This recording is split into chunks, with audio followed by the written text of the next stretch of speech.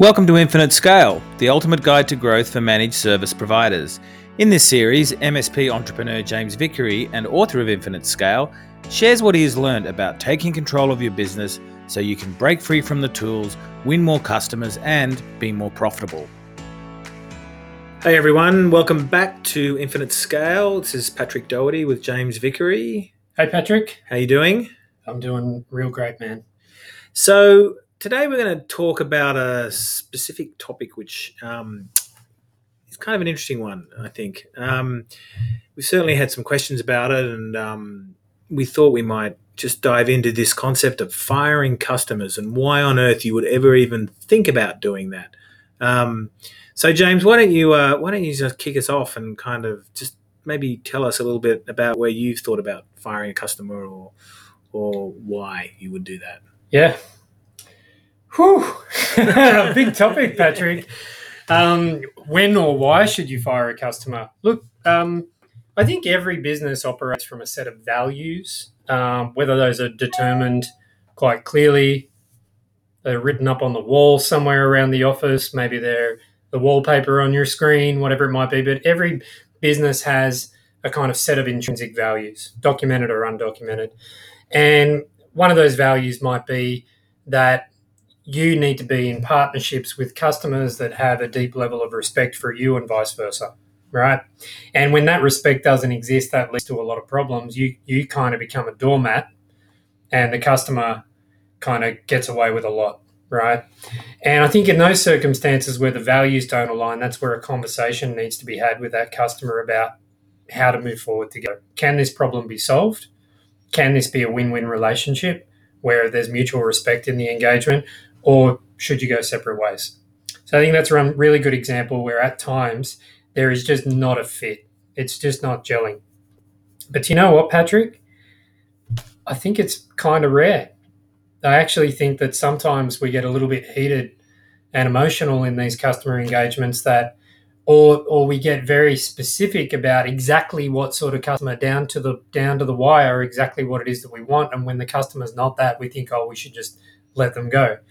Now, I don't really agree with that philosophy, and maybe we can talk a little bit more about that, about when's the right time to make the decision, but what are some of the things that you can do to turn a kind of a questionable customer into a good customer?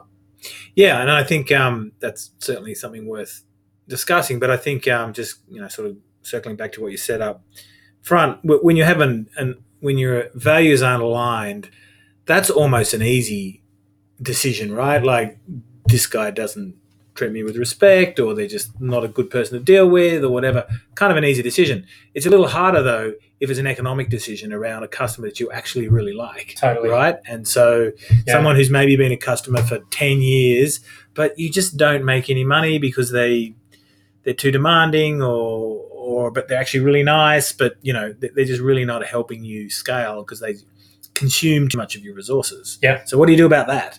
Yeah. Well, I think everybody can relate to that. Like, everybody in business can relate to that. There's that one or several customers that maybe you picked them up in the early days. Maybe they were really nice. Maybe you get along with them really well. But every time you look at the numbers, you kind of realize that they're not all that profitable for you. And so I think in these circumstances, this is a very important decision if you want to scale your business, which is the intent of this podcast. If you want to scale your business, your customers need to be profitable. And doing favors for people, or, it's just these quick 5-minute jobs, but there's 5 of them a day and they start to stack up and you can't afford to employ people as a result of this, customer demanding your time, that's when a conversation needs to be had. So that's also a fact. So it's a factor of time, but also of price, right? So equally, you got to look at like how they consume the resources, but then you have to look at your pricing model and go, is it reflective of the value that I'm delivering? That's sort of an important part of that conversation as well, right? Yeah, and also not being too rigid about this is the only way we do business. And probably we'll get some feedback about this, but MSP, the very specific MSP pricing model, like this much per device, this much per user, it doesn't always work. And you know what? I'll be the first one to say it. In every single MSP that I've spoken to over the last 3 years, not one of them has a 100% book of managed services customers. Not one of them. there is always a few customers there where they say, look, this customer repeatedly buys from us. This customer pays their bills every month, which is really kind of important, right? They pay their bills every month, but they're just not an MSP model fit. Yet conversely, I can't remember which group it was, one of the MSP Facebook groups the other day. Someone put a problem up to the group saying, look, I've got this customer. There's a project coming up. It's a $150,000 project, but they're break fix. What should we do? Should we fire the customer? And, all these people jumped in on the comment. It was hilarious, actually. Commented and said, I'll be happy to take the customer off your hands if you like, right? So I think that sometimes we need to be flexible and understand that, yes, in a perfect world, managed services, getting them on your product stack, getting them set up exactly how you'd like them to be set up, and then having a mechanism like a per user or per device pricing is great, and maybe that's optimal for your business. But having some understanding and flexibility that doesn't always fit means that you may actually get more customers. You may actually be able to work outside of that framework and actually win more business because you're a more flexible provider. Okay, so all right, so before we take that ultimate step of firing somebody, saying I don't want your business anymore, as you said, there's that interim step of, or how can we fix this, or how can we come to a better arrangement? Yeah. So how do you have that conversation with somebody? Because obviously you got to talk to them about maybe price, and then maybe also the level of resourcing that they're going to actually get. Yeah. And it's going to be a trade-off, right? So role play that conversation for me. Yeah, sure. Well, first of all, get your facts. Make sure that you know what you're talking about. I can remember scenarios where I've had improper data from my PSA solution or billing solution, gone to a customer to kind of demand a price increase, and realized that the customer schooled me on the real numbers, right, on what was really going on. So it's very important that before you enter into a discussion like that, you have the data. Right. And that data is, and in my view, the most important piece of data is how much labor are we sinking into this agreement, or how much free time are we giving away on a break fix or block time kind of arrangement. Getting that is really, really important, and identifying what the effective hourly rate is. And let's drill down into that for a moment. So let's say you've got $1,000 a month contract, which sounds really good on paper, $1,000 a month contract, but you're spending 20 hours a month administratively and technically delivering service to that account. That's a $50 an hour account for you. It's $50 an hour, right? You just do the math, you guys. Everyone's got their calculators out now. Mm-hmm. You do the math. $50 an hour. $50 is not a lot of money. It might be for some, but it's not sustainable, especially if you're trying to grow and you're trying to employ really good people. There's not a lot of margin left in that, if anything at all. So understanding what the effective hourly rate is and knowing what it should be. For some organizations, $100 an hour is really great. Some organizations I talk to in really big major cities, it's more like $300 an hour. So understanding what your target rate is, maybe looking at some of your customers that are exemplary and are producing a higher effective hourly rate, kind of gives you a sense of balance, right, before you go into this meeting. So that's the first thing. The second thing is having a conversation that comes from a position of price is something that's likely to get the backup of anyone. You imagine a supplier came to you now and said, look, we're just delivering too much work to you and we're putting your prices up, right? It's kind of like, oh, okay. And sometimes that results in that customer saying, well, why don't I just go and talk to some other providers? So I think taking a strategic approach to this is really important. So mapping out what it is that you actually deliver for the customer, having an honest look at yourself as to whether you're able to deliver the best to that customer. What are some of the things that have popped up that maybe haven't gone in the customer's favor? It's important to have a look at these things. And then being able to say to the customer, we are struggling to deliver X, Y, or Z for you because we need some form of capacity improvement in our business to deliver that. And right now you're on our XYZ plan, or you're on XYZ rate. And what we're going to need to do is either stop delivering X service or Y service because it's really challenging, we're probably not going to do a great job, or we need to have a deeper conversation about what is the right service for you. So we haven't talked about dollars yet. We're just talking about meeting the customer's expectations, meeting your expectations, then eventually what will come out the other end is some sort of pricing proposal or document outlining this.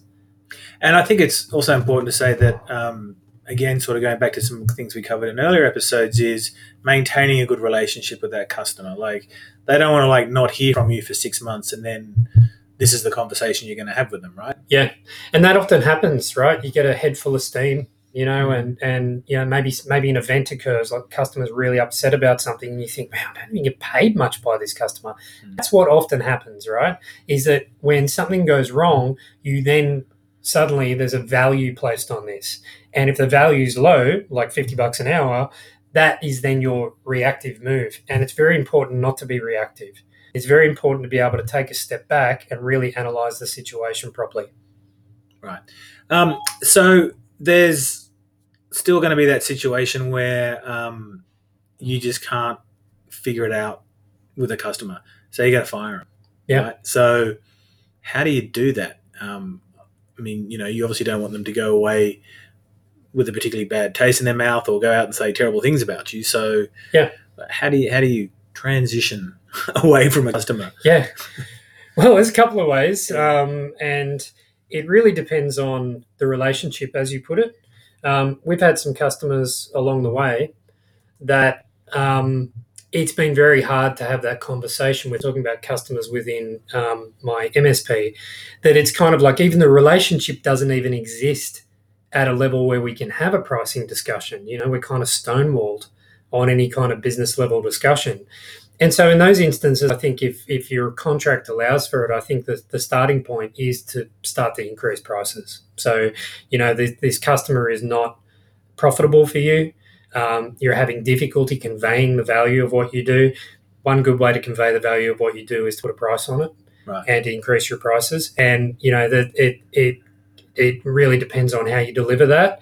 But in some cases, it's just, look, come February, we've changed our business model. Our business is growing. We're delivering, boom, here's a list of all of the services we deliver to your business, and here is the price from this date. Give them a little bit of leeway, give them a little bit of time to get to the table. And I think that's important, is that sometimes these things can be used to actually trigger a discussion that you haven't been able to have before.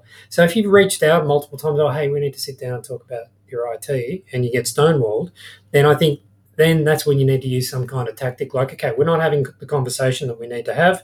We need to put a price on this, right? Put the price on, and chances are that discussion will come up, or that customer will move on. Thereby, you don't need to fire them. Right. And so, and obviously be prepared to maybe help them find another provider, because you want it all to end in, Yeah. Yeah. Yeah, and look, for us, we were a strong managed service provider with a strong group of customers, and there are a lot of providers that I have a great deal of respect for that were less rigid than we were. I have a lot of providers that just purely did break fix, and they could pop around anytime and they could fix a computer problem. They just didn't have any consultancy expertise. They didn't have any kind of enterprise standards in their business, but they would be a good fit for that customer. So I would refer that smaller player into the customer. Okay, so just to finish off, obviously you don't ever want to have to fire any customers. So what's just some good practices around good customer relationship management to avoid ever having to do that? Oh, I'm so glad you said that, because I feel bad talking about firing customers, Patrick. I mean, obviously there's a time where it needs to happen. We talked about values. If it's just not a fit, if someone's rude or aggressive and difficult, doesn't listen, doesn't take your advice, that's a decision you need to make, because that customer will drag your business down. And I know it's a hard decision, but if they're limiting you from actually growing, then you have to make that decision. I can think of tons of examples where I've feared losing a customer, and I can say every single time that's happened, we've grown. Right. Every single time. Yeah, it did happen the next day, not necessarily, but suddenly we breathed and we were like, right, we've got to get our skates on and fill this bucket up again, right? And it resulted in customers that were a fit. So it's a fear there, but at some point it's going to happen, and it's either you executing it or the customer executing it. But how do you avoid that? I think is building these relationships. We've talked a lot in the podcast and in Infinite Scale about what value you bring to your marketplace is you. That's what you bring. Your customer is buying a trusted advisor. They're coming to you because you are the one that will give them some direction and take some ownership and responsibility about their IT. So you need to put yourself in that position as often as possible. Some of that is just, there's a new laptop being delivered that normally gets set up remotely. Why don't you drop in, right? Especially if it's for the owner. Why don't you drop in and be the one that kind of at least pretend to be the one setting it up and have someone log on remotely and set it up, or set it up for them. It doesn't have to be every day, but it's just these like encounters, chance encounters. Listen, Bob, I heard you bought a new laptop. Tell you what, I'm going to bring it around, right? So building up that level of trust, getting yourself in the boardroom as much as possible. So we had a client recently in our MSP space that said, we're going to get a new ERP solution. I said, would it be okay if I sit on the committee? Right? Would it be okay if I'm the one to actually participate? And by the way, I never get defensive in these situations, even if it means they're moving from like something that I support to something I don't support. I'm never defensive in that situation because I want to continue to be a key person of value for them, and I want them to continue to refer us to other companies. So I get myself a seat at the table, and I make sure that I'm part of that conversation, and I make sure that I'm advising my client as a professional without bias on this situation. So I think that's really important. I think stepping up communication with your customer. So often we do tickets. The customer gets we've fixed ticket 1, 2, 3, closed, right? But what about a little, note at the end of the month to say, these are the problems that we solve for your business this month, right? Here's a list of issues that came through. People talk about generating a report out of their RMM. No one reads those things. No one reads those things, right? Nobody reads those executive summaries, these boilerplate things. I think we all know that deep down. Why not create your own? Why not take a little bit of time to analyze the work that you've delivered for a customer, the issues that you've presented for the customer, the cybersecurity attacks that you've prevented hitting because you put a great firewall solution in place, and send that. The customers will read that. They will absolutely read that. So I think there's like a ton of tactics, almost another podcast on that one, Patrick. But if you can step up your relationship and your value, you don't need to fire them, right? You don't need, and they don't need to fire you, more importantly. Yeah. And I think, obviously it's shifting that relationship from vendor to advisor. And a good metric for that is they call you. Yeah. They don't, and not about a technical problem. They call you about something bigger about the business. That's right. Yeah. We talked about that a lot in earlier episodes. If you guys get a chance to check it out, if you haven't been listening along the whole time, there's plenty of tips in there around that. Great. Cool. All right, James. Well, thanks for that. And everyone, stay tuned for the next episode. Awesome. Bye. See you soon. Thanks for joining us. If you'd like to get your own copy of Infinite Scale, just go to benchmark365.com. And if you have any comments, feedback, or suggestions for future podcast episodes, just drop us a line at hello@benchmark365.com. Thanks for listening.